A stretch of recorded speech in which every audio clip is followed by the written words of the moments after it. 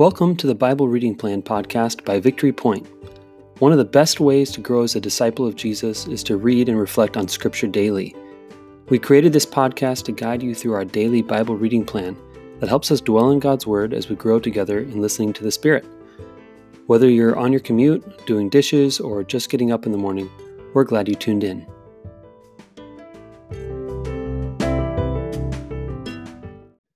Good morning and welcome to the Bible Reading Plan podcast. This is Thursday's podcast, the 17th of December, 2020. And we are here with our guest for the week, Nadine Sluice. Nadine, thank you so much for joining us. We are going to be reading from Romans chapter 16, verses 25 through 27. Just 3 verses. That's it. And like we talked about yesterday, I really believe that you could take almost any passage, probably any passage in Scripture, and there's going to be something in there for you, you know.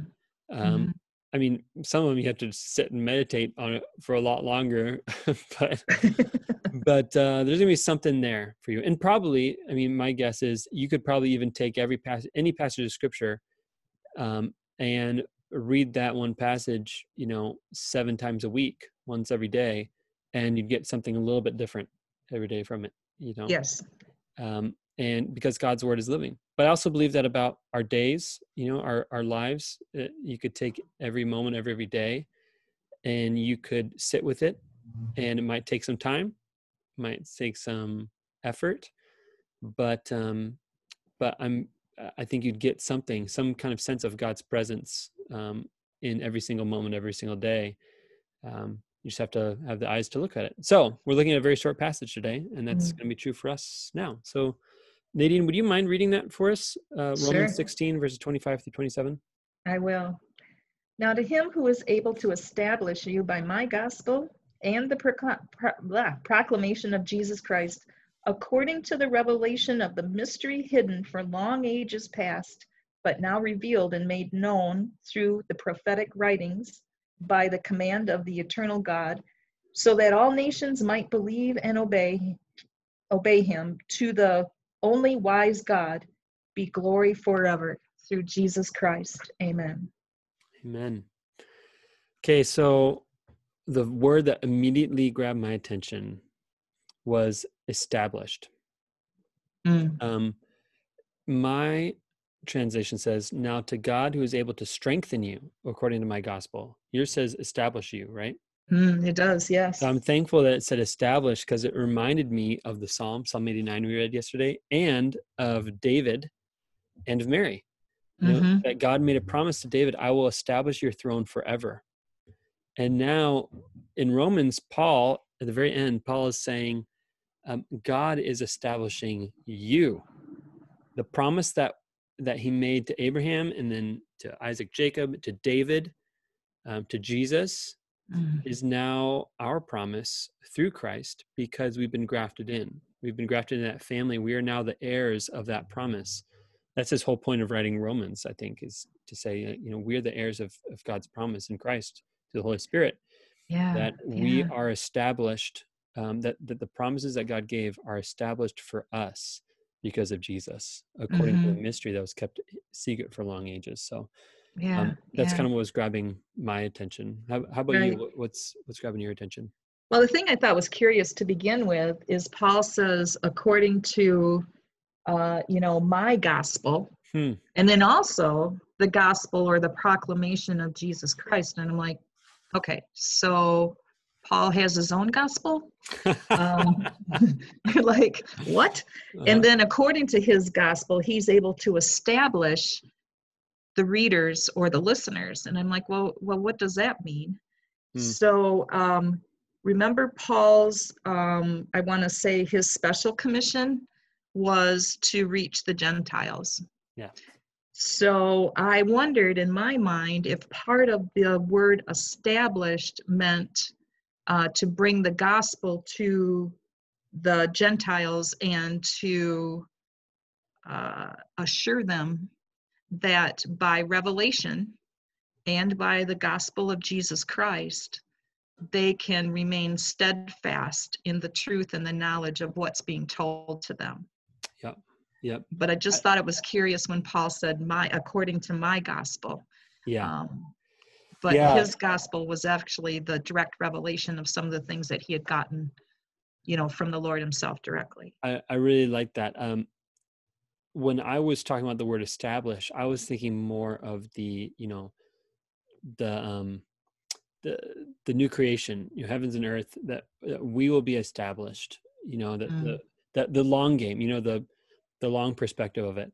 You're talking about like being established, like the gospel is taking root and these people are coming to faith because of what Paul has shared.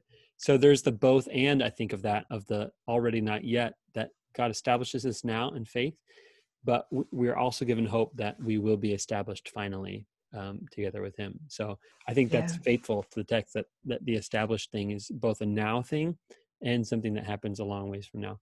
My gospel. So what immediately comes to mind when I hear that is, so when Paul's writing in the early, in the first century, the word gospel is a Greek term that simply means like if the Romans were like having a war with the Persians or something, they would send, and they won, they'd send a messenger back to the king.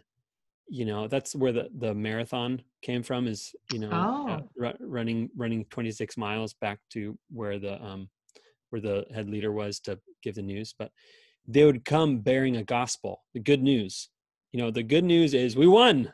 We won the battle. And so they bring that news back to go, hey, we won. We can call everybody back. We can celebrate. Bring everybody back home. And that's the same thing that Paul feels like he's doing. That's why he's using the word gospel. I found out about something. I found out that we won. When I encountered Jesus, I found out that Jesus won. We won the battle. And there's a bunch of people who don't know yet, and they're living their lives as if we're still in a war. And so I have my gospel is the good news that I bear, like it's the same gospel as, it's not like a different gospel. It's just, he's just talking about like, this is the good news that I had to bear. I ran to you and I told you the good news that Jesus Christ had overcome Satan and evil and accomplished new creation. And that is what God is establishing you through, is the fact that, he's establishing you through the good news that Jesus has won the battle. So that's what immediately comes to mind when you talk about my gospel. Of course, we don't ever interpret that as like, well, I've got my own personal gospel, and Nadine has her own personal gospel, whatever gospel you want it to be. And they're both the truth. Yeah, it is what it is. But there is a sense that I do have a good story to tell. There's good news. I mean, you shared your gospel, quote unquote, on Tuesday when you shared some of your story, your testimony. You were telling the good news that had happened to you. It's the same good news, that it's the same gospel. It's the same good news that everyone shares who knows Jesus, but it's also particular to you, right? Like it's your story of how that happened. It's like when 9/11 happened, we all have our own story. The same thing happened, and we all have our own story about like, where were you when that happened? Like COVID hit the whole world, but we all have a different story about when we found out and how that changed our lives. Correct. Yeah. And the same thing is true for the gospel. It's the same gospel. It's the same event, but we all have our own story of how it happened to us. Yeah, and even how Paul, writes it. It comes to me too, where our experience might be collective, like in a Sunday morning at church with many other attendees, but the personal touch is always a single. You know what I mean? It happens to you personally. Yes. Could be in a collective setting, but it's always a personal. God is very personal. Yeah. Very, very personal with us. Yeah. I mean, that's what happens on Pentecost, right? It's the same message, but it is translated into the different tongues. So everyone hears it in their own language. So it happens to Paul. He gets a belated visit from Jesus. It's the same message. It's just a different person that it comes to. So I agree. And that's against the misunderstanding of like a privatized faith where it's just me and God, it's just between us. And, that would be the whole my gospel thing of God did something unique for me that God didn't do for anyone else. And I have my own particular relationship with God. That's true. But but privatizing it isn't what we do. We have a personal relationship with God. And that has to do with what God did for the entire world, and through the church. And so there's a collectiveness and there's also a particular personal experience of it. Yes. So, yep, definitely. Well, sweet. Thanks for diving into that passage with me.